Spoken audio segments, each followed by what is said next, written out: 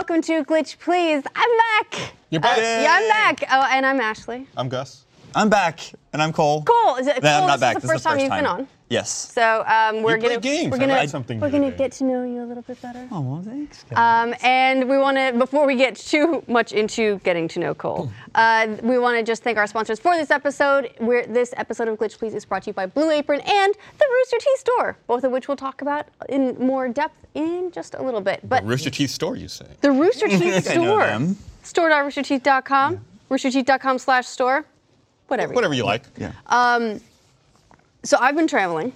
World traveler. World traveler. We World had traveler. a theory Okay, hit me. that you traveled to Australia at that time specifically to get the Animal Crossing mobile game. Oh, can I just tell you, that was quite the blessing. I did have to create, go through all the steps of creating an Australian iTunes account and do all that. I was following along step by step. There's some really tricky things to setting up an iTunes account for a foreign country. Yes, I've had to do it for a lot of Japanese games. Yeah, well, and a lot of the instructions that they give you are sort of weird too, because with something like Animal Crossing, I call it Animal Crossing Camp. So you go through and you set up the account, and that's all fine. But you find that when you sign in, you're immediately prompted to put in credit card information of some kind. Yeah. Which obviously You can't do. can't do. Yeah. But there are it depends very much if you how you go into it. Yeah. If you go into the game first and then have to attach an account, then it gives you an option to skip payment options. Okay. But if you do it through the phone, it doesn't give you that option. You just have to fiddle with it a little bit. It's kind of The frustrating. thing that sucks is they kind of change it every so often. There was a game I was trying to download from Japan, and it was like, okay, first I have to find an address. So I live at the embassy. I don't know if you knew this. Okay. I live at the embassy now. We all live That's a hell of a really. commute. Yes, because it's just an address that never changes. Okay. I can always stay there. And then if you did it on the computer, you could skip. If you did it on your cell phone, you had to put it in a credit card. Okay. Okay. So I had to, I tried to make an account, so that email was burned. So I had to make another email that was like, okay, this is Cole really lives in Japan at gmail.com. exactly. It was pretty close. And so it's like, okay, well now now I'm gonna do it on the computer and get it in. But then I wanted to buy stuff in the game. So how do I do this? So then you just go to websites and buy iTunes gift cards from other locations. Clever, Yeah. Cole. Clever girl. I'm a little bit I've been playing the Animal Crossing a fair bit, but I've actually fallen off, not because I don't like it, because I do. It's because when it comes out in the U.S., I'll put it on my U.S. account so that I can actually do stuff with it and Gotcha. connect it to my friends and everything. So I've been going through, and you get the little thing, you log in every day and you get a bonus. And so I went through that. I got a really cute skin for my van. It was, Was it down by the river? van, yeah. Remember the 3DS that came out, the Animal Crossing 3DS? Of course. The white one with it had all the little icons on Yeah. it. So they actually gave you one of the rewards if you had a 10-day login streak was they gave you a skin for your van that was all those icons. So I made sure I got that. And then I got depressed because You have to do I'm it going to again. switch over to the US account. I don't know if or when that reward will come up again. And so I just kind of got sad. Oh, so it's a sulked temporary, and a stopped. time-based reward? No, but Okay. I'm going to lose it when I switch accounts. And then is it? I don't think I can gift it. I guess it's like a random reward as well. So I don't know if they're random or if they just they set out, because you can see what's going to be in your streak. And then I guess you start a next streak. Start streaking. okay, yeah, the streak for We're going US. streaking. US streaking might be different than Australian streaking. Yeah, you never know. Yeah. So it comes out, there's no solid release date for it, right? It's just November? November, yeah. Well, we've started that. That's this month. Yeah, Yeah. we have begun that. We're there. I think a lot of people are expecting it next week. Oh, really? I was thinking end of November, Thanksgiving. last day. Yeah. We'll see. I'm still a little bit curious what Nintendo's doing with this exactly, because all of the other titles have been the canary in the coal mine for console titles, but we haven't heard anything about an Animal Crossing one yet. We hadn't heard anything. Have we heard anything about Odyssey by the time Super Mario Run initially came out?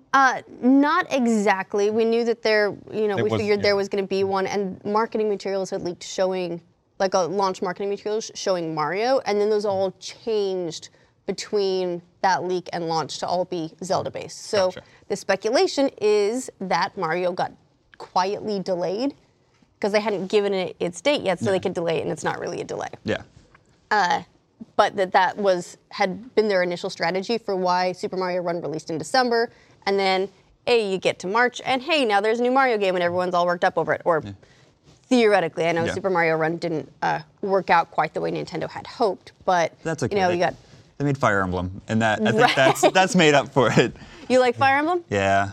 Do you like what Nintendo's doing with their mobile stuff? My wallet doesn't, but So you do. I do. I get super I'm a collector, and so I'm always like, okay, well, and I've also been like a big Fire Emblem fan since the first one that came to the U.S. on the Game Boy, or the Game Boy Advance. Yeah, it was Game Boy Advance. So like pretty much every title that's come out here since then I've bought, and I was like, okay, well I have to play and get my Fire Emblem children. Okay, how do you feel about games like Fire Emblem Warriors, where it's you taking a lot of the characters that you like, but it's a completely different style of I gameplay? love Dynasty Warriors. Oh, so this makes you very So this is like happy. the best of both worlds. Like, but I can understand like I have some friends who are like, not about it, and I get it. It's like, oh, well, they want to play Fire Emblem, and it's not really how it works, but in their mind, it's like, oh, well, I didn't get a Fire Emblem game because you made that. Right, like So- it's an either or. Yeah, even though they're still making like a new one for the Switch, and they just came out with one for the 3DS like a couple months ago. It was a good one too. Yeah, there was a remake of like an earlier one, Shadows of Valentia. I think I played Awakening on the 3DS, but I can't remember anything about that. It was so long ago. That was like, it was crazy because that was almost like a Final Fantasy situation where they were like, hey, Fire Emblem's kind of sucking, nobody's buying it, let's get rid of it, but hey, let's put it to where your characters can bang and make little children. And We're like, really? You add Yeah. that to a game and you got an instant. exactly, it was like, I don't know how they didn't see that was going to be the case because there was like shipping and like, oh, you can marry her and her, and then of course like you get into the meta of like, okay, well, which character can you pass the skills on to their Right, children? like how to make the best. Yeah, it was. I went to a dark place. I was like, You were you child engineering. yeah, I was like, okay, well, they can't get Gale Force, which allows you to attack again. So you're out. You're out. You don't get to marry anyone. I don't care how you feel Yeah. about each other. So, but yeah, I like Fire Emblem a lot. Even like they made the Shin Megami Tensei crossover. I'm forgetting it right now, but it was pretty much like Persona mixed with Fire Emblem. Okay, so you play the Shin Megami Tensei games. Yes. Okay, I started playing Persona. Super into it now. Mm-hmm. Yeah. I've never played the main series, Yes. but they've announced Shin Megami Tensei 5 yeah. for the Switch. What do I need to know? I'm not as familiar with that series. I just know like as far as gameplay goes, it's very similar to Persona. It's just none of like the social aspects. So there's none of like the social So they links. take out like the high school sim part. Yeah. And so it's what, all fighting, or More is so dungeon crawling, like RPG adventure, fighting, interesting? Okay. story driven. All right. I want to check it out because everyone speaks so highly of it, and that worked out so well for me with Persona that Yeah. that I'm happy to give it a chance. But the fact that Shin Megami Tensei has so many different kinds of spin-offs, and it's like it tweaks this and does this. I'm like, but I don't know all of the thematic differences. Yeah. Up until you said that, the only difference that I knew about for sure was that Persona typically focuses specifically on high school kids. Yeah. I mean, other ones I've played, it still involves high school kids. It's just not as much about them being in high school. Well, yeah, but like, isn't every JRPG like the world is always saved by teenagers? Yeah. No, Right. it's like Angsty real life. teens, Yeah. yeah. I mean, Yeah. It's true. As you, or Hunger Games, whatever. Yeah. It's always about the teens. Yeah. Adults don't do anything. Well, the teens got all that energy, Yeah. Lazy. got all that, I got wanna all that sleep. angst. That's Yeah. a good point. Yeah. I could sleep or save the world. I want to sleep. Sleep. I would probably make that choice. Yeah. Yeah. How about you guys? What you been playing? I've been playing a lot of Shadow of War. Okay. So I liked the Shadow of Mordor game, so I've been really getting into Shadow of War. Did you go back? You had stated Yeah, I previously that wanted you were going to to, go but I back and play didn't. Shadow of Mordor. You didn't. Okay. Yeah, because I picked up Shadow of Mordor whenever there was that Steam sale where it was like $1.99 on PC. Yeah, it was like what was it, $4? It was really in like cheap. the summer sale. Yeah, so I picked it up then, anticipating playing. Everyone should have bought it at But that point. I've been so far behind on all games, I haven't gotten around to doing that. But I've been enjoying Shadow of War. One of the things, I talked about this with Ryan, I think it was one of the episodes where you were out, where he was complaining that Shadow of War is one of the games that supports crossplay, and he was complaining that you can only get it on the PC through the Windows Store and not on Steam for the crossplay, and he couldn't get it to work. But on my system, it worked fine, no problem. and I was talking with Cole about this before we started. I've been loving switching between the PC and the Xbox because my save so far it's just seamless. It's like, oh, I want to play 4K on my PC for a little while on a monitor like this close. It's like, okay, I'm going to go sit on my couch and play, on my TV. Somebody else needs to use the TV, hop back over the PC. Right. Well, it seems like Microsoft's solution to the like you lose access to the TV. Fine, go to your PC. You can still play it. I did that with ReCore, and had a lot of fun switching between them. Admittedly, a lot of it was kind of the novelty of being like, I'm on my Xbox, I'm on my PC, I'm on my Xbox, I'm on my PC, I'm on the East Bank, I'm on the West Bank. But like ultimately, I never finished ReCore, so that sort of fell off. I think there's a possibility that the issue that Ryan's having is, in order for the store stuff to work with Windows 10, you have to have at least the creators update. So if he's held off on installing any updates or anything like that, then it just doesn't work. Yeah, he was getting some weird error. I don't remember what it was. I didn't really care at the time. I remember when ReCore came out, the creator, like you had to have the creators update, which wasn't widely distributed yet. I had to go and I had to manually trigger it or manually find it somewhere. Yeah, by doing. I don't even remember what. I'm sure I talked about it. Back when when it came out, but it was such a hassle. So now at least you just install the update and you can do it. But if you're like Ryan and you're probably skeptical about doing Windows Update and installing the new stuff because then, hey, I don't know, messes with drivers, whatever, then you wouldn't have access. I was having a weird issue on the PC where I felt like sometimes it would get really low resolution and then like stuff just looked fuzzy and it was really pissing me off. And then I realized my graphics drivers were out of date. I updated them and everything was fine after that. It's as someone who's played on the console for a long time, who used to play on PC a lot, it's like having to get back into the swing of regular updates and making sure everything's current. Yeah, there's so much more that you have to tightly manage on your PC to get the most out of it. Yeah, and Microsoft, or not Microsoft, was it WB? Monolith just released the 4K update for Shadow of War, the 4K cinematic pack, and I got that the other day. I really haven't had a chance to put it through its paces, so hopefully today and tomorrow I'll really be able to try it out. Nice. Anything else you've been playing? PUBG. But no, we've talked about that to death. They delayed updating, they delayed releasing vaulting onto the test servers. No. I saw that. They said they were having some issues with it. Yeah, it seems like they're really, trying to get to the point where they're releasing their public final version, and it seems like every week now they're having server difficulty and delays, and it's starting to make me a little worried. It's the first time in development so far that I've really been concerned. Well, you got to wonder about the possibility to scale. Like they must be having trouble scaling to the degree of popularity that game has now. Yeah. Absolutely. Have they said whether they're going to release the new map before? No, that's going to be after. Okay. I mean, because we're already in the middle of November. Yeah. So with that with pushing vaulting back, it keeps pushing everything back. I assume so. Yeah. Because I imagine that the new maps are built with a lot more vaulting in mind. Because this is a mechanic that they're going to assume that they have from day one. I heard a lot of people talking about for a while Fortnite and like that as a potential alternative. Have y'all played? Well, it's because their battle royale is free to play, so you can just like download it and play it. And honestly, they've been, kind of cheekily marketing it as like PUBG except free and already on Xbox, and it's working for them. Yeah, they hit 20 million players. Actually, I'm looking it up. They announced a couple days ago that they hit 20 million players of it, ahead of Epic PUBG. Studios?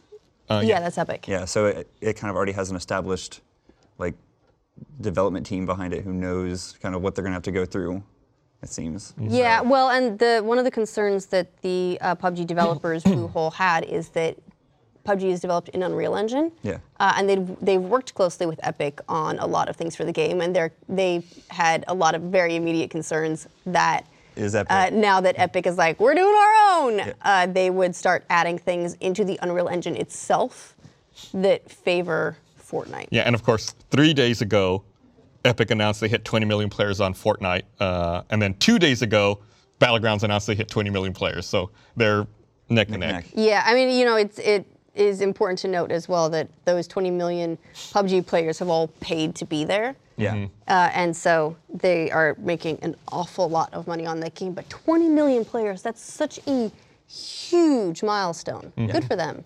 And it's still, I believe, I looked the other day, on Steam, and it was still the top ranked game, or the most played game at the time I looked the other day. So it's still up there. And even right now, I'm looking, within the last 30 minutes, they've had 1.4 million players, and the 24-hour peak has been 2.4 million players. That's not really all that much.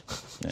That's a lot. I think for comparison, I think Fortnite over the weekend right before Halloween, they said they had 800,000 concurrent players. Yeah, which even that little bit is to go to catch a up. huge number. Yeah. Right, that's also massive. Yeah. Press home to What, so so that's what I've been playing. because I've been traveling, I have been playing primarily on Switch because it was just so easy. Having just such long haul international flights is always tough. When I was flying to Australia, I played Stardew Valley, of course, and I have to say that is an excellent game for planes. Yes. Because it's got the short day loop, which is wonderful. Like you can just sit there and like pull it out for 15 minutes, do a day, and then watch whatever airplane movie you didn't want to pay to see in theaters, or go to sleep or whatever. And usually those international flights will also have powered seats, so you can plug it in if you have any issues. But with Stardew Valley, it's not very demanding on resources, so the battery actually lasts a long time. I think Gavin said he was able to do LA to Austin like 3 hours without depleting his battery totally. Yeah, although I think even Zelda you can get 3 hours out of the Switch with, but I definitely noticed with Stardew Valley, I was like, wow, I feel like I'm playing a really long time. And so that was really great. Had to use Australian hotel internet to download Mario Odyssey. Ooh. And that was painful, I can tell you that. But I got it. Played it a little bit on the flight back, which is one of the worst flights I've ever had because they did not have powered seats. Ooh. So How do you have an you have to international decide. flight without powered seats? Decide when you're gonna play. Yeah, I had to meter it out. It was really difficult. I ended up watching, I don't know, the movie with Scarlett Johansson, Ghost in the Shell. I'm sorry. Yeah. I was like, you know what? I should have. It's a movie that I should have seen. I think the first 15 minutes of it on a recent flight, and I was like, no, I'd rather not. Yeah, so I did have to meter out my Mario Odyssey. I at least travel with a battery pack at all times. Oh, well, that's good. So I have that. And that think of helped Odyssey? a bunch. I really like it. Are you done with it yet, or how far are you? I'm not done with it. I'm about at the halfway point. Okay. So I'm really enjoying it so far. I think it's charming as all hell. It does, I think the hat mechanic is. How are you works playing? great. Are you playing Joy-Con motion control, been or? Playing almost exclusively handheld mode, Joy-Cons attached to the Switch itself. Okay. And I understand that there's some moves that you can only do by detaching them, but there are, for some of them at least, alternative things that you can do if they're in docked mode. Like the tutorial that happens quite early on where it says like, oh, you want to hit everything around you? Well, you need to flick your Joy-Con. Yeah, you go in and check the instructions. Or just push the left joystick in a circle, and then it does something quite similar. You're welcome. Oh my gosh. I normally never play with the Joy-Cons, but this game seemed to focus so much on the motion controls that I played Joy-Con the whole time. Normally I use like a Pro Controller or handheld mode, but I played the whole game with Joy-Cons in hand. You? Trying to run that. I've been playing Odyssey, but like I've been traveling a lot, like on the plane, and Mario is not a good plane game because I'm sitting there doing this, trying to spin in a circle, or like when you Just get your Joy-Cons in. Yeah, but then I look really weird sitting in a plane. I'm like, or like when you become a fish and you have to move the Joy-Con to attack. And so I was like, okay, I couldn't do that. But yeah, I've been doing Odyssey, PUBG, Shadow of War. Yeah, Shadow of War. Are you me? And then there's, speaking of like Dynasty Warriors game, there's a Fate Extella on the Switch, which is one of those just beat 'em up, Nice. kill 'em all. Nice. Yeah, I also played Odyssey and finished that, but I didn't collect all the moons. I know that there's a lot more to the game once you keep going. I think I'm only like at 200 moons. Yeah, as I'm going, I'm just like trying to complete every area as much as I can before I go on to the next area. I am too, but I worry that I burn myself out doing that. Like, I know that there are some moons that you're meant to come back later on and there get. definitely are. But I will spend a lot of time just trying to fill out that list for every single world and then trying to get as many as possible. Yeah. And spending so much time there that I'm not going on and seeing the fun new things. I'm Yeah. trying to like find all the hidden nooks and crannies, which is great, but I may not be metering it out properly. I tried to do that as well, but I eventually got to one level where there was like a portion of a level where I just couldn't do it, Yeah. and I found myself getting really angry at the game. I was like, I'm just gonna leave. Yeah. I'll just come back and do this later. I think I went, same thing happened where I saw a location, I was like, I want to be there. I need to get up there. How do I get up there? I kept like running around the ground. I spent like far too long, like an hour running around this area. Like, how do I get up there?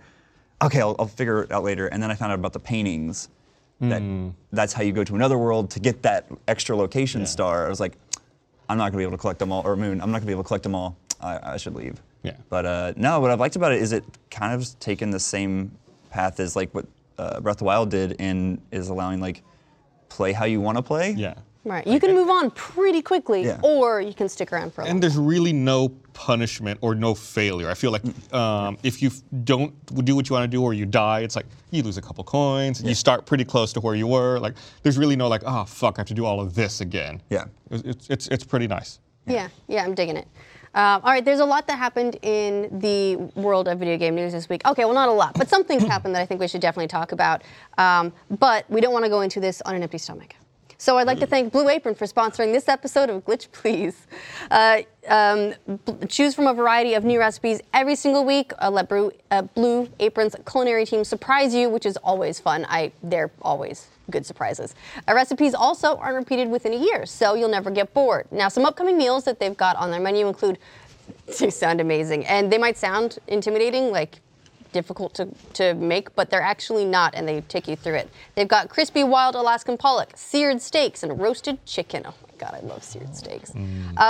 Blue Apron's freshness guarantee promises that every ingredient in your delivery arrives ready to cook, or they'll make it right. You can customize your recipes every week based on your preferences, and Blue Apron has a bunch of delivery options, so you can choose exactly what fits your needs, and there's no weekly commitment, so you get deliveries when you want them. If you're super, super busy, you just don't have time, then you don't need to worry about finding time to cook a bunch of food. You can check out this week's menu and get $30 off your order with free shipping by going to blueapron.com/glitch. You're gonna love how good it feels and tastes to create incredible home-cooked meals with Blue Apron, so don't wait. It's blueapron.com/glitch. It's the better way to cook. Big Blue Apron fan. Can't say enough good things about it. Yeah, so when I was growing up, my mom had about 5 things that she was really good at cooking. She could do spaghetti with red sauce, and then there was like two casseroles that I actually don't know how to make, and I miss those. And there was like an egg and green chili breakfast thing. And so I grew up learning to cook a couple specific things. But nothing like really crazy, nothing creative. My mom always joked around that she could burn water. So Impressive. I didn't have a whole like a chef to teach me all these things, and it's actually been really fun, like learning and being like, oh, I can make this. Oh, I know what that means now. Exactly. Yeah. Exactly. I'm like, oh, yes, I see. And then you can, then I like to take that and then just go experiment. Like I now make a whole bunch of soups. I'll just be like, yes, these things and these things, I know they go well together, so just take them and then I chuck them all in a pressure cooker and make food. So it's like, I like soup. it's a good like learning thing. Well, especially now that it's getting cold. Soup is so Soup's good. underrated, I think. Yeah. Go for some good soup. So thanks to Blue Apron for that. They are not only gonna fill your belly, they can also teach you things. Yes. And now let's get to the news.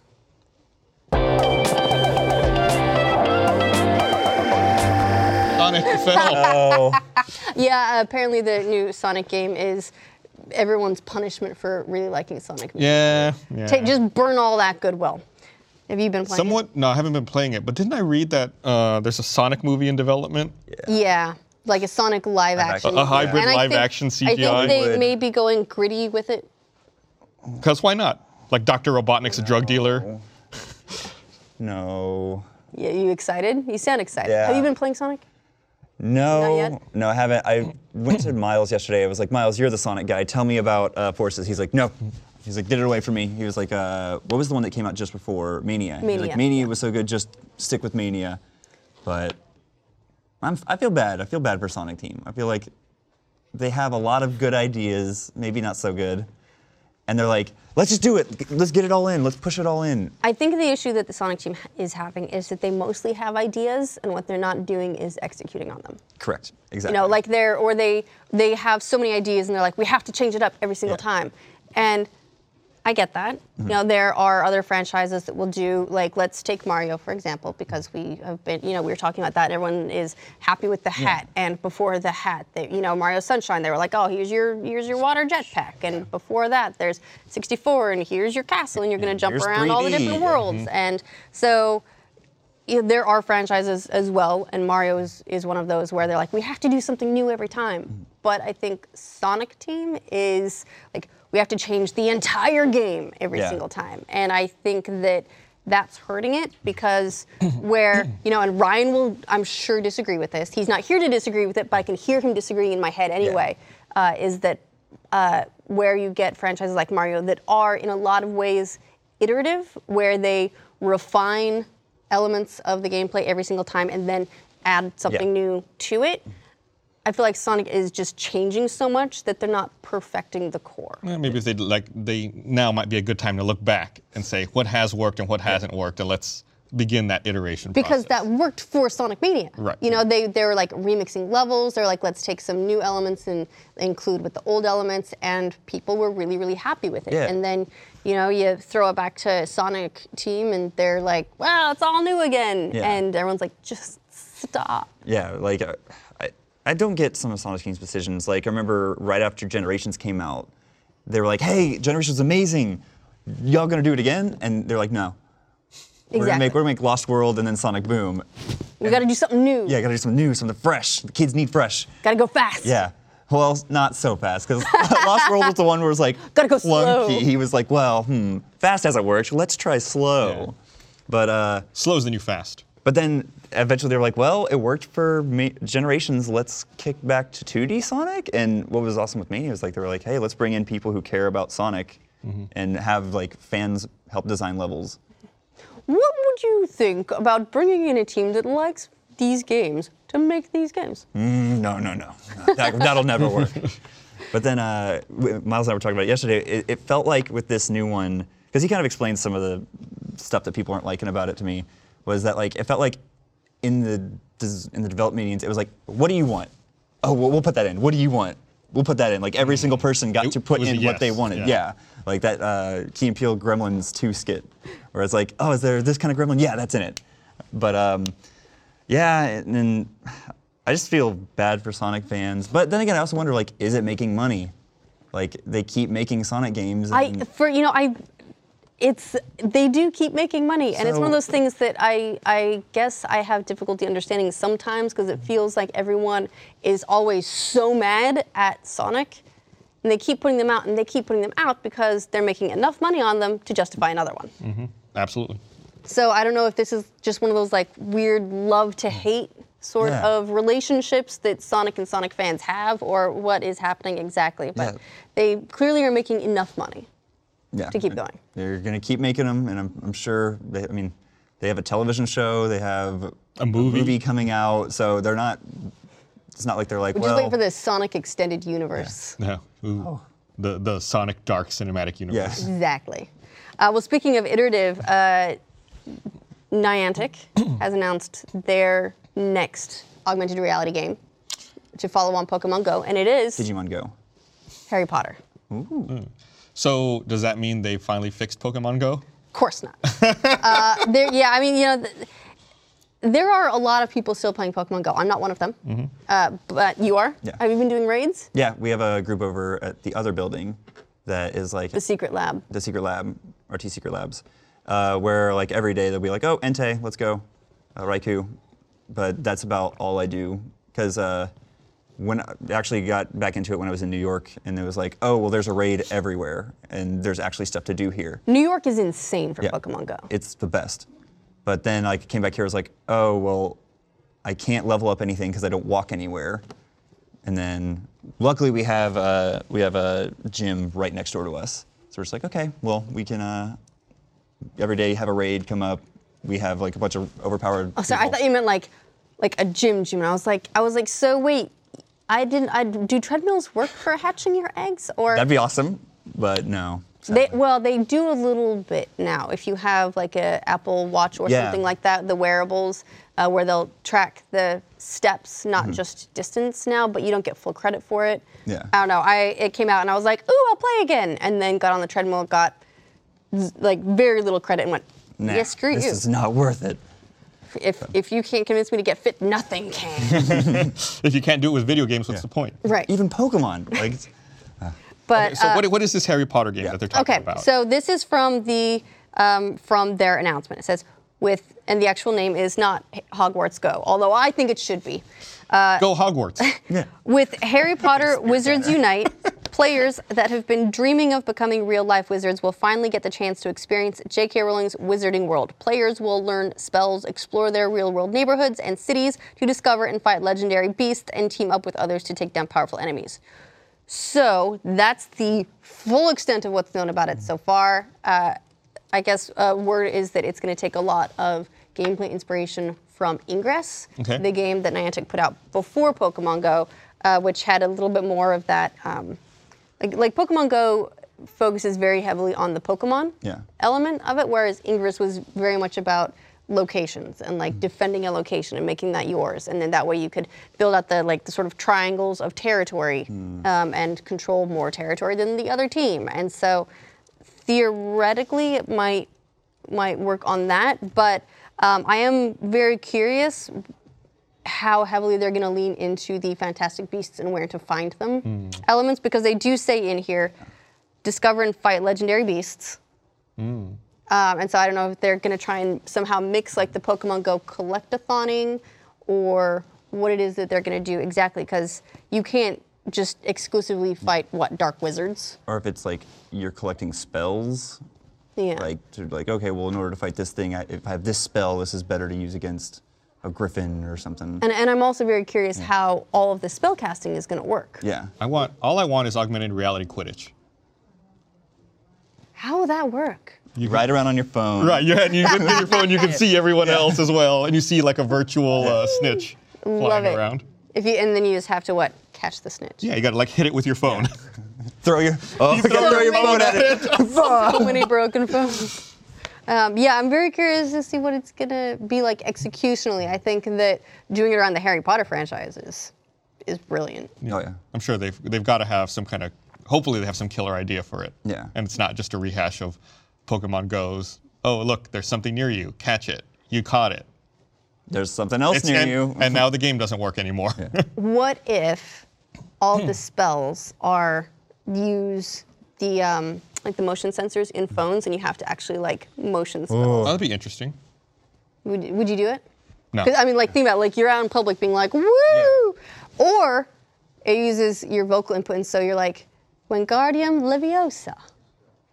And that's how you have to cast your spells. You actually have to talk at it. Would you do it? I just want to see a group of people taking on a big dragon. Wingardium Leviosa, all of them shouting at their phones. That'd be awesome. Oh, Alohomora. that just reminds me, not to get too far off the Harry Potter. Have you all seen the teases for Stardew Valley developers' next game? Oh yeah. Yes. Yeah. Well, do you mean the developer, or do you mean Chucklefish, the Chucklefish, publisher? yes. Yeah. The Oh, Harry Chucklefish's next Potter. game. Yeah. Okay. So it's not actually Concerned Ape. Chucklefish has helped publish Stardew Valley for consoles and stuff, but they didn't develop it at all. Okay. I still think don't have a name for it, They worked right? on some of the ports. Yeah, they don't have a name for it. They've been calling it Spellbound, just because they call everything something bound as their code names. Although I think Spellbound is a cute name anyway. Isn't that already taken? Yeah. Oh yeah, there's been a Spellbound game, but that's like saying that you can't call something Doom. Well, I think Bethesda might take Is there umbrage to that. But make a game called Doom. They went after Mojang for making a game called Scrolls. That's true. That's very true. But is the Spellbound IP still even a thing? I have no idea. God, at this point, I wonder if how far gone the developer of Spellbound is. There is currently an indie game on Steam called Spellbound. I thought Spellbound, is that the one where you're a wizard and you get to combine different ingredients to make spells? It was an older game, I think. I don't recall much about it, to be honest. Okay. I have this very vague picture in my head of the box. Yeah, and So that's how I text. used. I remember the text. How I used to catalog all games. It's like, oh yeah, that was a cool box. Yeah. Yeah, there's an early access indie VR game called Spellbound. currently. Yeah, that's what it's a VR game where I went over to Miles's and he was like, okay, you can pick up the fire and pick up the ice and icy hot beam. Yeah, that's what this looks Yeah. like. Yeah. Okay, so Apparently, Maybe. you can make a game called Spellbound, Maybe. but someone's already doing that. Right. I wonder what they'll actually end up with. Mm-hmm. It's fine. But yeah, I'm excited about it. Yep. I'm optimistic. Yes. And then, so this is some bad news. Uh-oh. Sorry. I love bad news. This is about microtransactions. Uh-oh. I don't like this kind of bad news. Microtransactions are overtaking revenue for the games themselves. Yee. Specifically, there are two examples. One is Take-Two, and the other is No Ubisoft. surprise there. Oh. Both of which just had quarterly earnings calls with investors, and microtransactions, as you would expect, have come up. They're pretty prominent. Ubisoft is like they spoke a little bit less about it, but they did say that what they call player recurring investment. It's PRI is how we call it. yeah.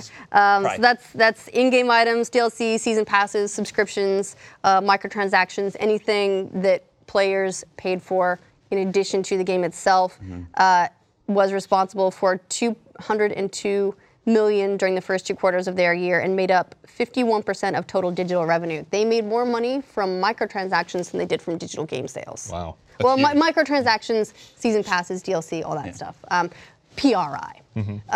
So it's outgrown their digital category, and their digital category is growing a ton. The digital sales jumped 83% year over year, which is huge. Digital sales jumped 83%, and digital game sales increased 57% year over year. So digital sure game they won't sales are going up, they won't but say they've if been dramatically outpaced. And they won't say if physical By goes PR. down to offset that.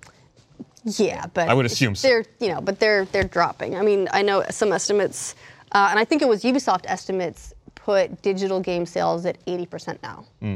Like it's a pretty huge change. For the most part, the reasons that people would buy physical now have been reduced to my internet's terrible. It would take me 3 days to download it. There are no stores in my area. Oh, no, that would be a reason to go digital. Or like I have metered. I have metered internet, and I can only download so many, and games are 1 billion gigs now. Yeah. Or I want to trade it in later. It's true. All valid reasons. Physical prizes with the game. Yeah, or like physical art stuff. books Yeah. or stuff like collectibles that you can get by getting it. Yeah, so the reasons for doing physical have been reduced, but it's pretty crazy to see. And then the other one, Take-Two. So Take-Two, they're the publisher for Rockstar, for 2K, both of which are really big companies.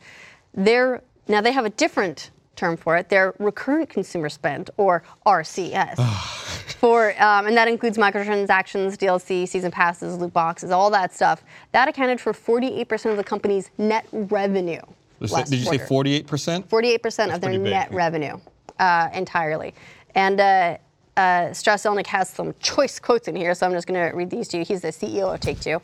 He says, the business, once upon a time, was a big, chunky opportunity to engage for Wait. Did he say chunky opportunity? Chunky. But I get what he's saying here. Like, you would spend chunks of time with the game. Okay. Like he said, Gotcha, you would gotcha. you would spend tens of hours or perhaps 100 hours, but it would take place in a chunk. Like, let's say Red Dead Redemption, Okay. where you got it, several years ago. You played the shit out of it, and now you're just like, Red Dead Redemption 2 is going to be great. Right. Meanwhile, you got GTA Online, and people are playing it every single day. Right. So that's turned into ongoing engagement, day after day, week after week. You fall in love with these titles and they become part of your daily life. We've said that we aim to have recurrent consumer spending opportunities for every title that we put out at this company. So Red Dead Redemption 2, gonna have them. Confirmed. Yeah. Yes.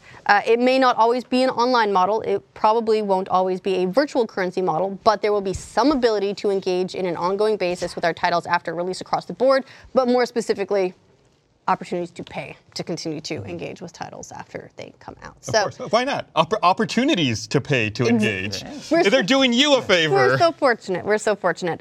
He also justified a lot of this saying, entertainment is a want-to-have business, not a must-have business, and people vote ultimately with the usage. And the usage on, and this was about NBA 2K18 specifically, is up 30% in terms of average daily users. The title itself, say, unit sales were up 20% year over year. So people clearly are voting that they love NBA 2K18, and the reviews reflect that as well. So that's and there was quite a bit of controversy about the microtransactions in that title. Yeah, so that quote specifically was a response to concern over the backlash that 2K got over the NBA 2K18 microtransactions. I would say it's less a response and more a middle finger that showing, you know what, we're right.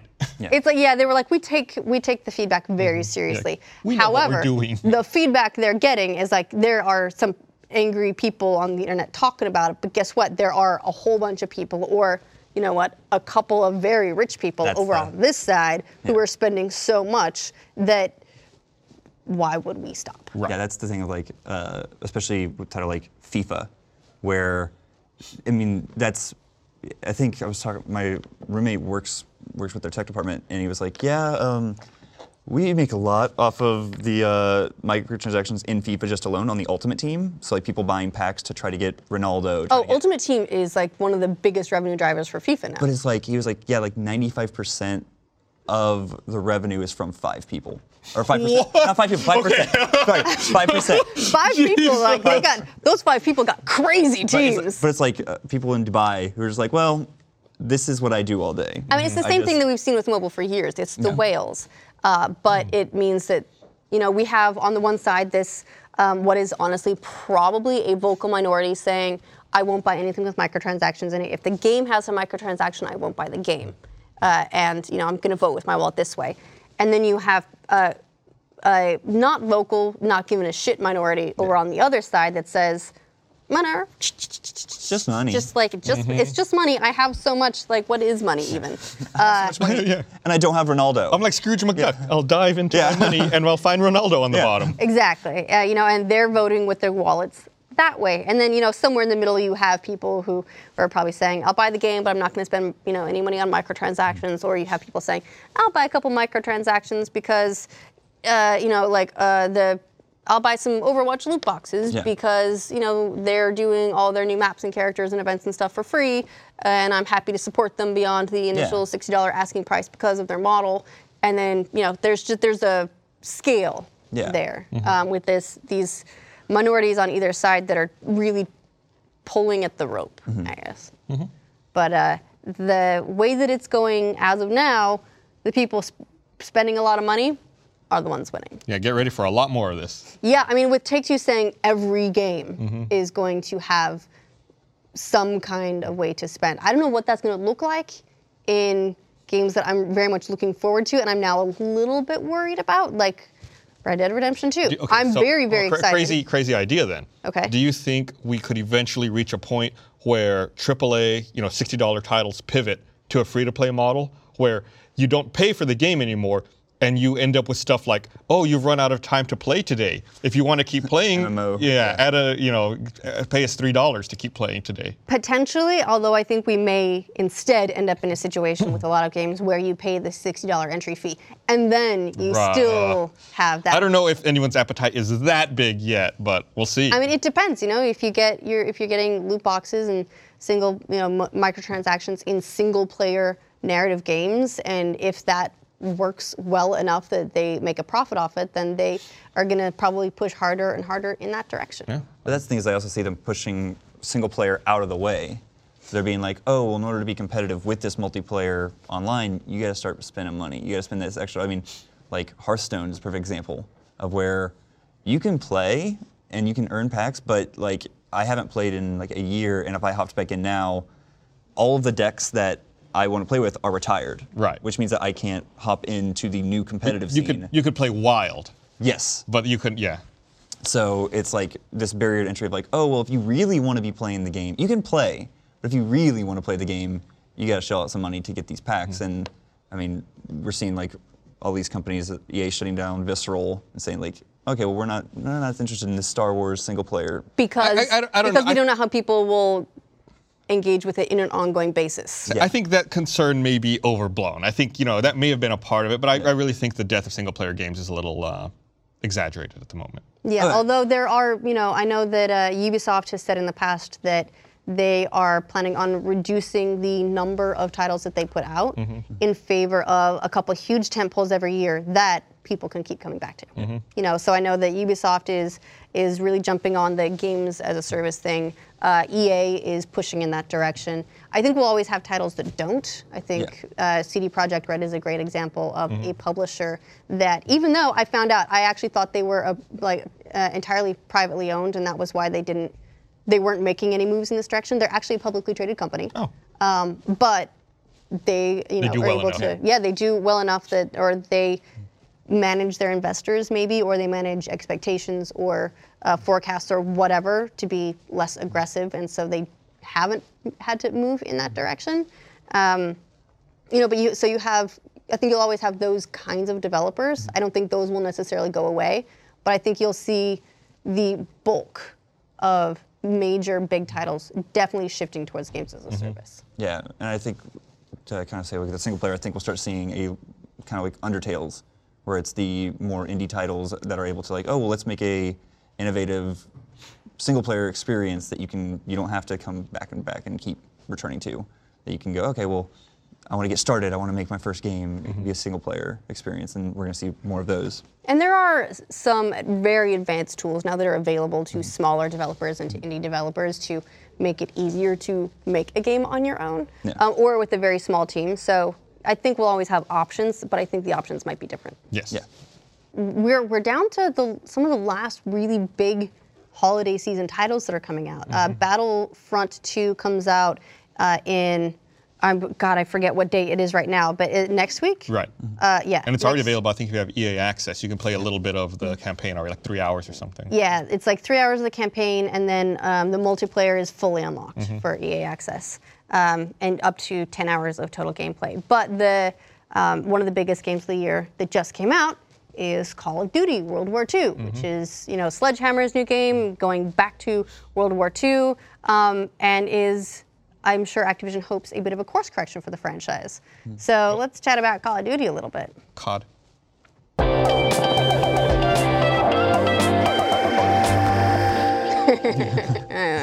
I like glitches.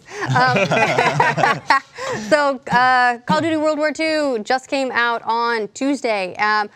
Admittedly, I'm not a huge Call of Duty franchise player in the past. Do you play Call of Duty much? I played Call of Duty 2. Okay. I played all of them up to Black Ops 2. Then I stopped. I have not played another Call of Duty game since Black Ops 2. I am interested in trying out World War II. I have not gotten to it yet, though. Okay, great. Well, I'm calling in a ringer who can help educate us a little bit more. That's Edward. You want to come on? Oh, damn, I Hey. didn't see you skulking back there. You need a microphone, dude. Yeah. Come on in.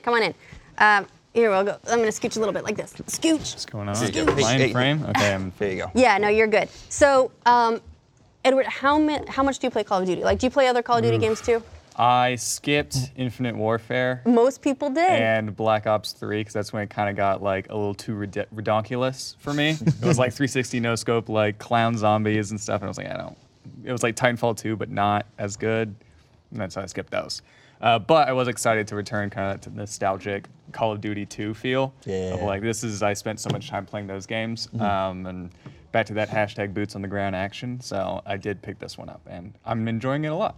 So how is it as far as like gameplay wise? It's still Call of Duty, and the campaign is interesting. It definitely feels like very Saving Private Ryan, like Band of Brothers. When you say kind of okay, style. when you say something's interesting, it can be either good or bad. Isn't Yeah. it? Yeah, I'm getting that, so- you're like, well, that's Interesting. It's Yeah, interesting in exactly. that it has these moments where it's very like historically like accurate and reverent, and then it has moments where it feels like Uncharted World War II. Like there's a train sequence that just Nathan Drake would like get a huge boner for. So I don't know if it knows like really what it wants to be, of like this like over the top action Call of Duty, or like this again like reverent World War II like story. But it's still good. It's still fun, and I'm enjoying the campaign. Multiplayer is still Call of Duty multiplayer. It's kind of like that machine, like, oh, I died, here we go, and I died again. Like, just keep pulling it. Like, you just keep respawning so fast that you keep playing. But the new mode, the war mode, that has like the actual objective-based gameplay of, oh, go and build this bridge, and then you move on and, you know, destroy these ammo dumps. And then as the Axis, you know, you're trying to defend those objectives. That's a lot of fun because I love the Battlefield series. And so it kind of is a mode more catered to that style of like your kill-death ratio is not important and it doesn't show it. There's no my kind of game. Exactly, yeah. There's no kill streaks or anything like that. The problem with it is there's only 3 maps. So I want them to be more. I'm sure in DLCs there will be at least 1 per, and enough people are enjoying it and saying that's the best part of the multiplayer that hopefully they make more, like 2 per DLC. Or how heavily do you think they studied Battlefield? Because, you know, last year Battlefield 1 trounced Infinite Warfare, and it's great. I love Battlefield. The worry for I think a lot of probably people at Activision is it possible for a single title in a franchise to be the turning point that you can't come back from? I had just read, while I was skulking in the shadows, as Gus said, I had just read an article on, I think, GameSpot that said Sledgehammer originally meant to make Advanced Warfare 2. And so it's unclear if whether Activision was like, no, you can't, because of Infinite Warfare doing so bad. And they were like, no, you have to make World War II, or if they like kind of pivoted. But originally, apparently, they wanted to make Advanced Warfare 2, which I think would have been a really bad move if they hadn't gone back to World War II. Yeah, I think they said that if they'd had their choice, they wouldn't have gone back to the past. That was like that. They felt like it was stepping backwards too far. The trick with these games, and this is something that that Battlefield 1 tackled last year and ended up, I think, needing to take some liberties with, is the technology of the era and the gunplay and how it all worked, because that's all a very different feel from super future. Everything's crazy. You know, it's slower. You don't have as many opportunities. Things, you got to reload everything. Plus, you have like real weapons that you need for reference. You can't be like, oh, well, no, it just does this. Yeah. And all these games, they want to like have the like great sound design, so they have to go like get it. Yeah. They can't just like mix some sounds together to make like a futuristic gun. It's like normally they have to go get these guns and shoot them and like record the sound. Boot up the synth and be like, exactly, just like this make is a gun. Like, no, I think Battlefield 1 did play a pretty big part. At the same time, though, I think it's more of them making a play for that nostalgia and seeing things like classic movie franchises getting rebooted and like TV shows being made again and stuff. I think they can go, hey, we can essentially make Call of Duty 2 with super great, visuals and kind of updated multiplayer, and it'll sell bananas. And so far, it has. A lot of people are picking it up, especially over Infinite Warfare. Yeah, well, the stats coming out of it are pretty crazy so far, that it's like already doubling Infinite Warfare numbers. Wow, it's only been a few days too. Yeah, I can't remember the exact numbers that it's doubling. I do know that like current players is like 400% of what Infinite Warfare's was, and also it's the kind of game that it'll continue to sell. It's got a very long tail on it because it's Call of Duty. Yeah, it's from launch. World War II has doubled Infinite Warfare sales. Yeah, and that's keeping in mind that Infinite Warfare tied a lot of their sales to Modern Warfare. They sold so many of the $80 version just so people could get access to that one. If they hadn't had that, I'm very curious what their numbers would have been. Much lower. Yeah. It is refreshing, I think, like Battlefield 1, to get back into a game where it's like, okay, I have a gun, I'm going to point it at somebody and shoot, and like there's no like, oh, I got like a remote control hatchet I'm gonna throw across the map and like kill somebody who just spawned, and like, oh, get a drone that I control and stuff like that. It's like, if you lose a gunfight because you were too slow to react or something like that, it seems just a lot more fair. Except when you get the nuclear weapon kill streak at the end and just like kill everybody in the game. But it's still fine. That's cool. Yeah. That's cool. So one of the things that I'm always very curious about with Call of Duty fans is this is a franchise that's very much maligned online. You get like online communities anytime Call of Duty comes up. In fact, we just did a news story about the fact that Hummer is suing Activision over using not in Call of Duty World War II, but in other Call of Duties that they use Hummers. It's not a licensed thing, and so like, oh, you're stealing our stuff, and the response to something like that is, good, I hate Activision, or I hate Call of Duty, and fuck Call of Duty. I hope Hummer wins. I'm like, no one has ever cheered for Hummer to win, first of all. They need this. The battle of the most hated. Yeah, they don't exist anymore. I don't think, right? No, They- you they can't buy new discontinued. ones, I think. Yeah, I think it's So I don't know. I guess Hummer needs some money. yeah. How can we do that? Well, but the response is always people who are actively hoping. Rooting against. Yeah, they're rooting against Call of Duty. They want it to fail, which is always very interesting. So if you're a Call of Duty fan, like, does that matter remotely? It's one of those To things I you? feel like Call of Duty fans, and I definitely hated on Call of Duty fans for like the past like probably 3 games of just like, COD, like. Same thing over You again. know, it's kind whatever. of like WoW like players. You know, you have the sort of like stigma of certain people who play certain games, or like League of Legends.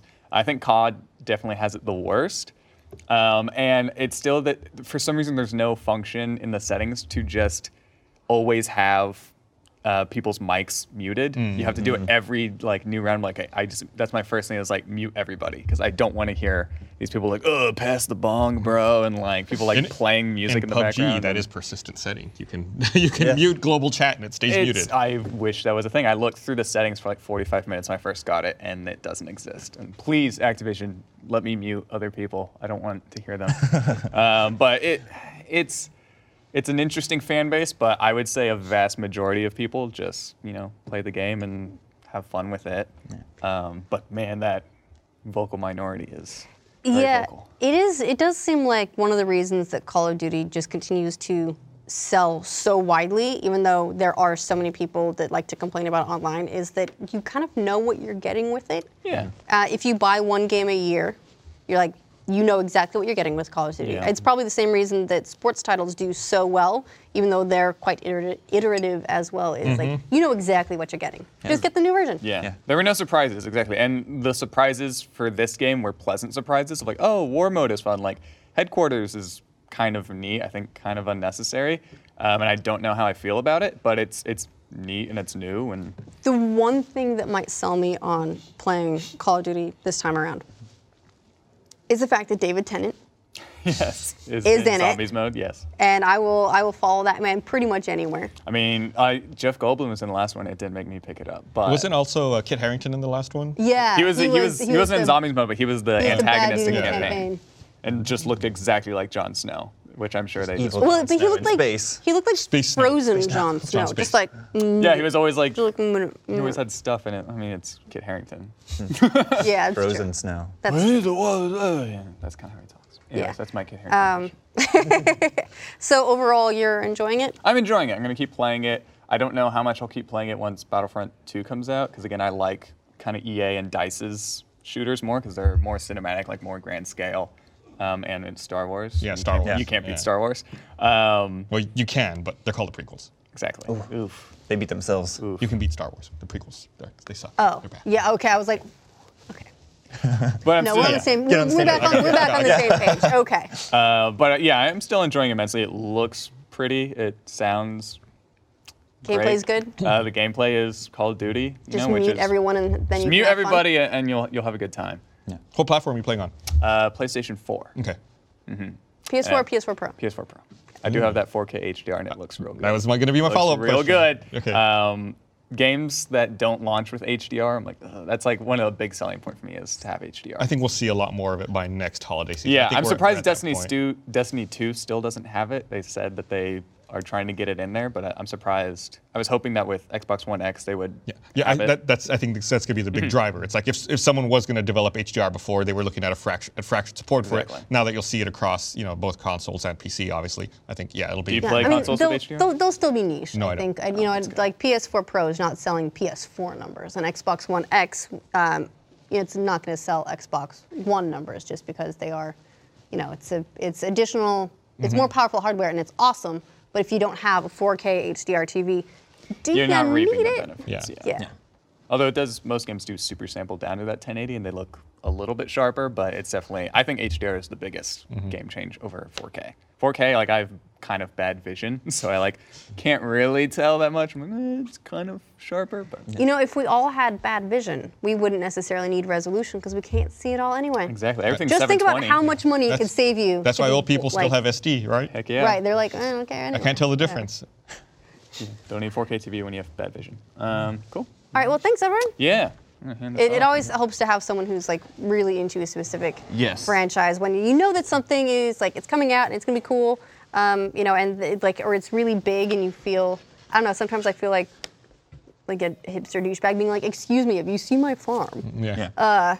But no, I haven't played Call of Duty, and I feel like an asshole. What I like about Call of Duty, like even though I don't play it, I like that it's available because like for me, a big problem with Call of Duty is I can't see well, and so Oh, I'm recurring like, thing. I'm like, well, that entire screen is gray and muddy. Whereas like, I mean, for me it's Overwatch. I can see bright, colorful characters, but I like that there's still that like extremely tactical, like more down to earth game that exists for people. Yeah. So. Yeah, well, and I think that it's Call of Duty is, it's I think good for the industry to have in that it's a huge franchise. I think that Activision, you know, we criticize them I think fairly for a lot of practices that Activision has, but then they also do for Call of Duty specifically a lot of work to benefit veterans. Yes. You know, which isn't something that they have to do, but I like that they do it. It makes me, you know, appreciate them more in that way. And I also think that it's really good for us to have, I think, battles. And I think that like the Battlefield Call of Duty thing is a positive for the entire industry because that's the sort of thing that drives innovation forward. Absolutely. You know, even if you have like, you know, and it's the same thing with console hardware. If you have someone to chase, Yeah. then everyone gets like just a little bit hungrier. I mean, Edward just came in and was like talking about the war mode, where it's like, oh, if you like Battlefront, Battlefield, they're kind of starting to introduce something like that in Call of Duty, which, I mean, that's awesome if you can have the game that you like to play. Yeah, when he said that, I was like, okay, I'm playing it tonight. Yeah. Like, okay, I like. Let's do this. Yeah, I like that. I want to try that. Yeah, but you know, then also important is consoles pushing each other. You know, we're especially this is timely because of the Xbox One X is just released. I'm not sure how sales are doing. Apparently, GameStop is saying that they sold out of their first shipment. They're going to get more in. It is available elsewhere, so it's not entirely sold out. So we're not looking at a Switch situation Correct. exactly, and we don't know how big those shipments are. But so far, the Xbox One X is being relatively positively received for the way it's iterating and improving on what PlayStation 4 Pro has done. So would actually love to take a little bit of time to talk about Xbox One X performance.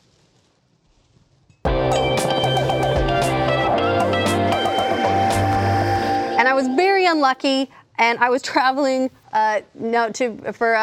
Full disclosure, Microsoft sent Rooster Teeth several different Xbox One X's. I got one. You got one. The No received one, and we've been using it for testing. No. No? I didn't get one. Cool. They didn't send it to animation. I'm sorry to hear that. I know Achievement Hunter got a couple. So, you know, we've had some around the office pre-launch and have We did had some time to do, unboxing. like unboxing. And also Eddie, in particular, has been doing a lot of testing between things like the PS4 Pro and the Xbox One X. So, Eddie, you're here, right? Eddie, come on in, because More people in the shadows. More people. The skulking corner. And an Edward in the corner, and then now an Eddie in the Eddie corner. in the corner. we're just doing, it's Ed's all around. Yeah. Yeah. So Ed, and Eddie. the Xbox One X arrived. I was away, and I just started getting this message. I get the message from Eddie. Goes, hey, Xbox One X. And I there's got a one message here. from It Gus says- going, I want to unbox it. And so Because I wanted to immediately- take mine home and then But- and unbox play it, yours. unbox Yeah. Yeah, we thought Yeah. you were going to bring yours to unbox, No. but no, you wanted to unbox ours in front of everybody. So Yeah. that was, you know. Mine, I was already testing mine. Yeah, and then fun fact, we had to box it back up and then re-unbox it for because you did like a stream, And then a an more unboxing polished stream, one, and yeah. then like an Yeah. actual like unboxing video. So I had to like box it back up. Can you do that with Movie unboxings? magic. Because we did. You also could have used Bernie's probably. We thought about it, but then And it's good. felt You, kinda we already bad. had it there. Make sure everything's in there. You don't want to open it up and be like, well, it's missing a controller. There's just the one shipment that missed a controller. So it's good to make sure everything's in there before. Well, I mean, Right. that's on them. No, although I That's did true. have. I don't- That's true. Yeah, you don't need to protect them. yeah, I don't want to like portray it Yeah. like in a way that it didn't happen. No. We have encountered like weird stuff in the past with promotional stuff. I remember Microsoft sent out some care packages for Destiny 2, and there were these really, really lovely controllers that they made through the design lab. They're white, and then they had a couple of complementary colors. I think they had 3. I think they had blue, they had red, and they had gold. And they were like like white and then like an accent color, and so they sent them out. And I got this like one of the care packages, which was very nice because we can always use more controllers in the office. Opened it up. It was not one of the promo controllers. It was like just some dude's controller. Oh, really? Yeah. Weird. Like someone's was- name on it. Yeah, it's like they had, weird. you can get like you get Yeah. little name Customization and customization printed on it. Well, it had like this dude's name, and I was like, I Googled this dude, and I was like, this is just like some dude. And so I had to call I called Microsoft, and I was like, this is really lovely. Thank you for the consideration, but I think I got someone's controller, and I feel terrible because they're probably missing it I right think now. someone can't play their games right now Yeah. because they don't have a controller. So I sent it back to him and everything. So that kind of mix-up can happen. Yeah. Didn't happen in the case of the Yeah. Xbox One X. It's a normal full retail box, and they also sent us a shit ton of games. You've been giving a bunch lot of away. games. Yeah, give a bunch away. It was a non-Project Scorpio edition, we should say. Yeah, it was just just a normal normal-ish. Xbox One X that you would get if you didn't pre-order. Yeah, but you've been doing a whole bunch of comparisons and testing because earlier this year you got a like fuck off awesome TV. Yes. You invested specifically for Horizon Zero Dawn, which you also bought a PS4 Pro to play to really Yes. get the best possible experience, right? So you took the Xbox One X home and did a whole bunch of like HDR tests and all kinds of stuff. So talk to me, Goose. Yeah, it was kind of weird because the whole rollout of the updates has been kind of strange. Like Yeah. they haven't been pushing the updates out kind of right alongside release. The It was kind game of weird. updates? I think For the- yeah, for I think the Shadow HDR of War stuff. one just came out. Yeah, like yesterday. Yeah, yesterday. So and it was a 22 gig download or something like that. Yeah, Wow. the updates are huge. Like the Gears of War 4 is like 100 something gigs. It's crazy. That's the console doesn't have a big enough hard drive. Not a very big hard drive. Why did It's 1 the, terabyte. Yeah, Is that okay? it's 1 terabyte by default. I did the network transfer to get everything Mm-hmm. off my Xbox One S. Well, my Xbox One S has a 2 terabyte hard drive, so So I it had to couldn't fit anything. I had to select a whole bunch of games to not transfer over. And then Forza 7s is like also like 100 gigs. So they did the rollout That's kind of so weird. big. They're huge. I thought it was kind of strange that they sent all these games, but then they didn't have the updates ready for all of them yet, which Yeah, was well, kind of weird. a lot of them were third party. I think Yeah. all the first party ones had the update ready, right? Like Yes. Halo 5 was in there Yep. and Gears of War. Yeah, and I think Forza those were both also, ready. yeah. Oh no, Forza, yeah. Yeah. So, but I was able to test Assassin's Creed on PS4 Pro versus the Xbox One X, and then I was able to kind of test Gears of War 4. I did it in 1080p, and then I did it on the Xbox One S and the Xbox One X. And then Forza 7, which there wasn't there wasn't much of a comparison for, but that game kind of blew everything else out of the water, which was pretty cool. It was weird. Assassin's Creed Origins, like comparing, it was nice because I was able to literally like swap my inputs back and forth and look at the same spots in the game, almost like imperceptible in terms of light differences. I thought Between what- PS4 Pro and Xbox One X? Yes. Oh, okay. I thought Yeah. okay, that makes sense. Yeah, I heard the big deal, the big difference between a standard Xbox One and PS4 and the Pro and the X was HDR for Origins. Is that HDR was like the big thing, less so resolution. But then you get Yeah, HDR yeah. for both PS4 Pro and Xbox. Right, yes. Yeah. Yeah. X. So if you're someone that hasn't like experienced like HDR before, it's definitely going to be something that like pops. The cheesy word, but it definitely like pops when you see HDR for the first time and you haven't experienced that before. So let's talk about your HDR real quick, though. Yeah. So if you don't have, do you have HDR capable TV?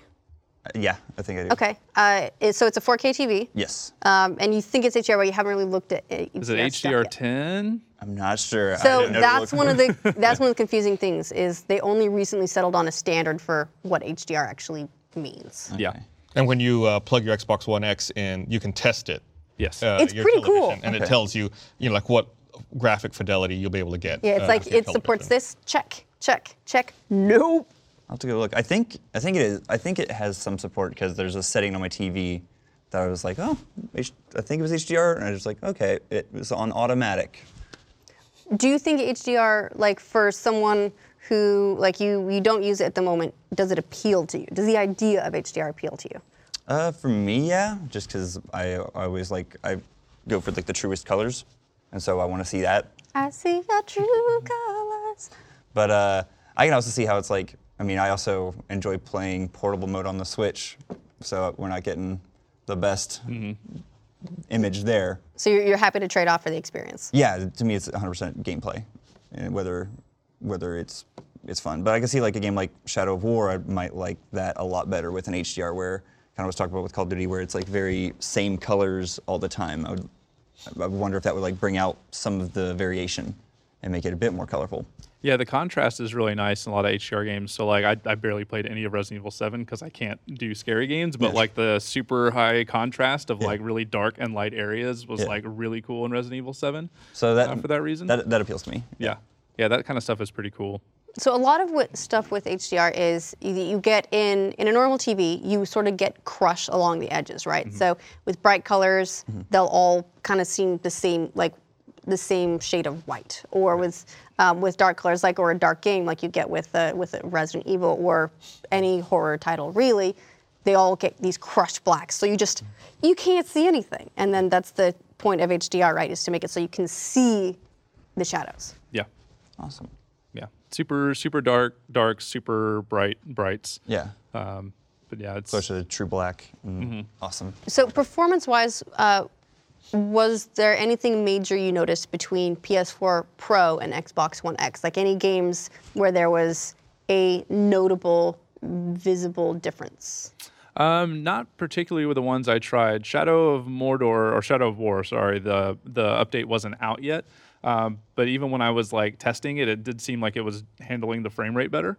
But then Assassin's Creed Origin, same thing, frame rate appeared to be a little bit better, but like visually it was just like, okay, these look about the same. And I thought maybe I was crazy and I was doing one of the like, I can't see the difference things, but like Digital Foundry released their kind of analysis today and they kind of basically said the same thing. Yeah, and if they're saying it, you know that. I was like, oh, thank they're God, dead I'm not on, like a crazy person. But yeah, the really cool stuff was the first party stuff. Like Gears of War 4 was like miles better on the Xbox One X versus the S.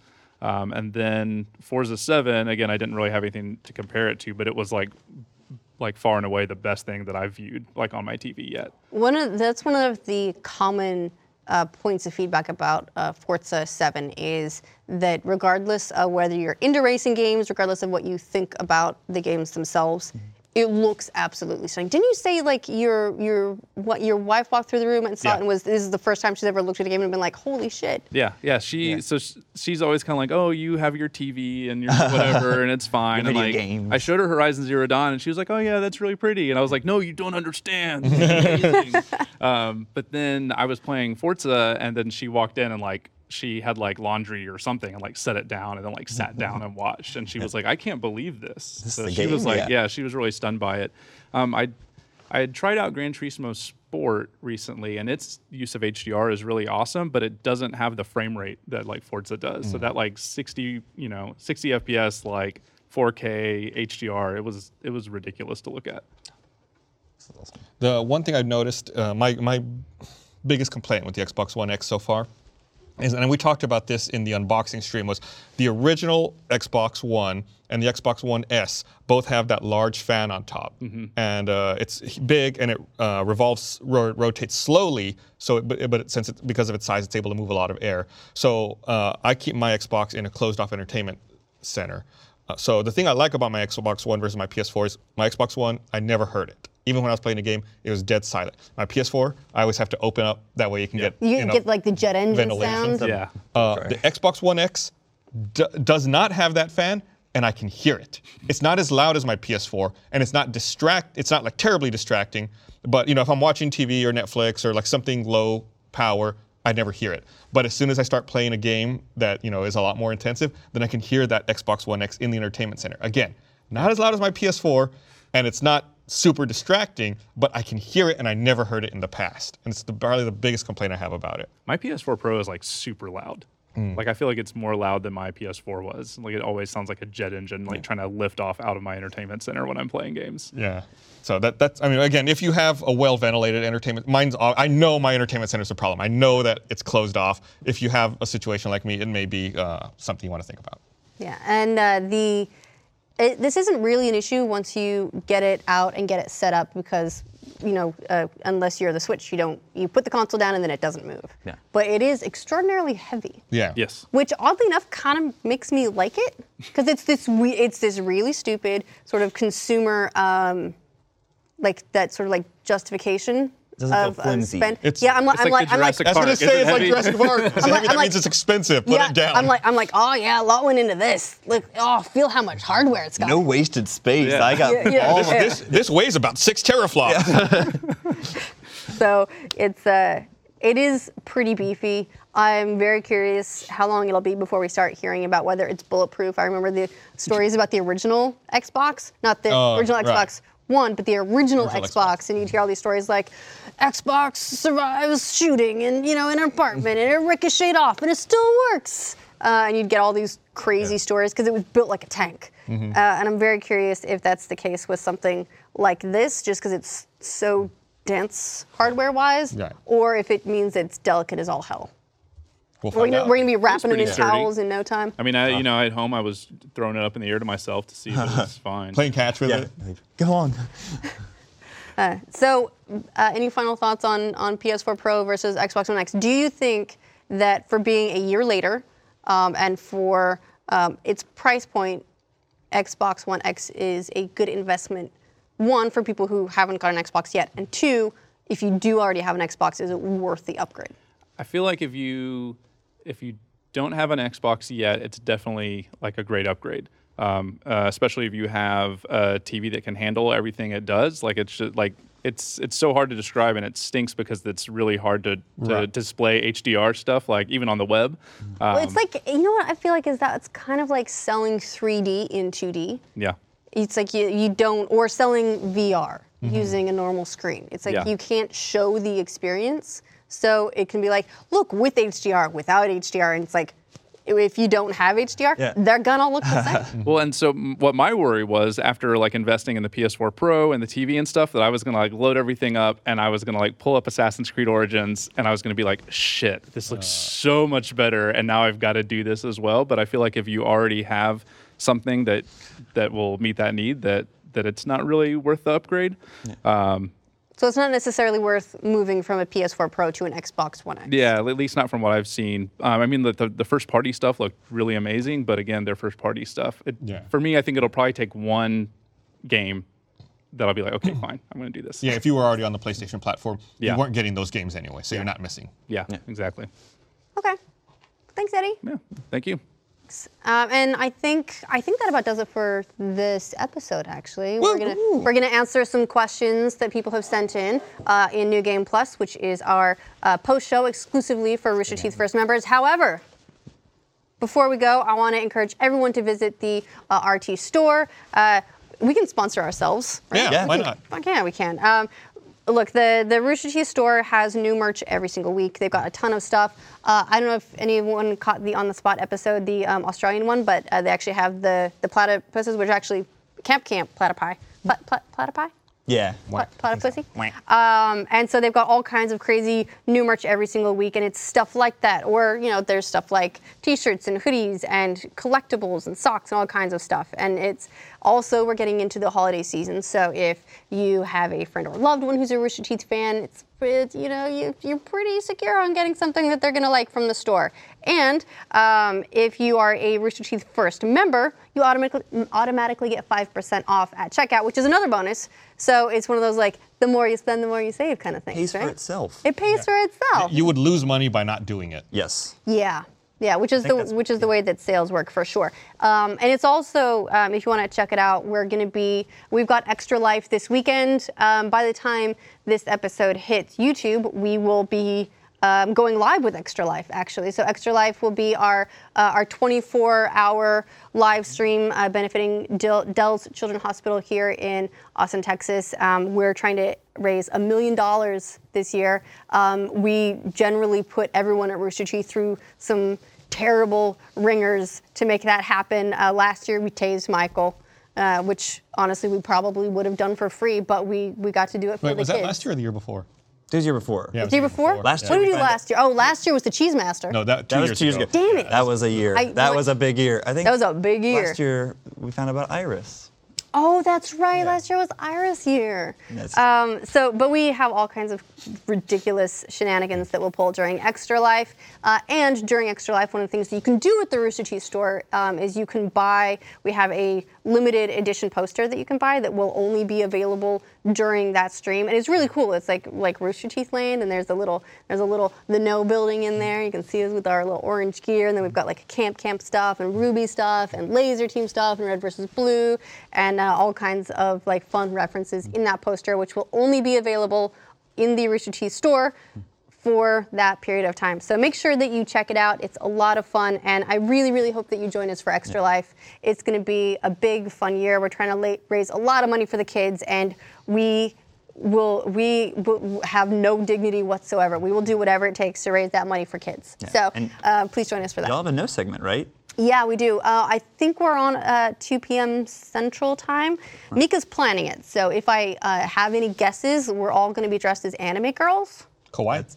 I like that. So we'll see what that ends up looking like. But if you have suggestions for any stunts that we should pull, or things that we should do, or entries for our wheel of, what are we calling it this year? Is it the Wheel of Destiny, the Wheel of Vengeance, the Wheel of Destiny. Do something terrible to The yourself? Wheel of Destiny 2. Wheel of Destiny.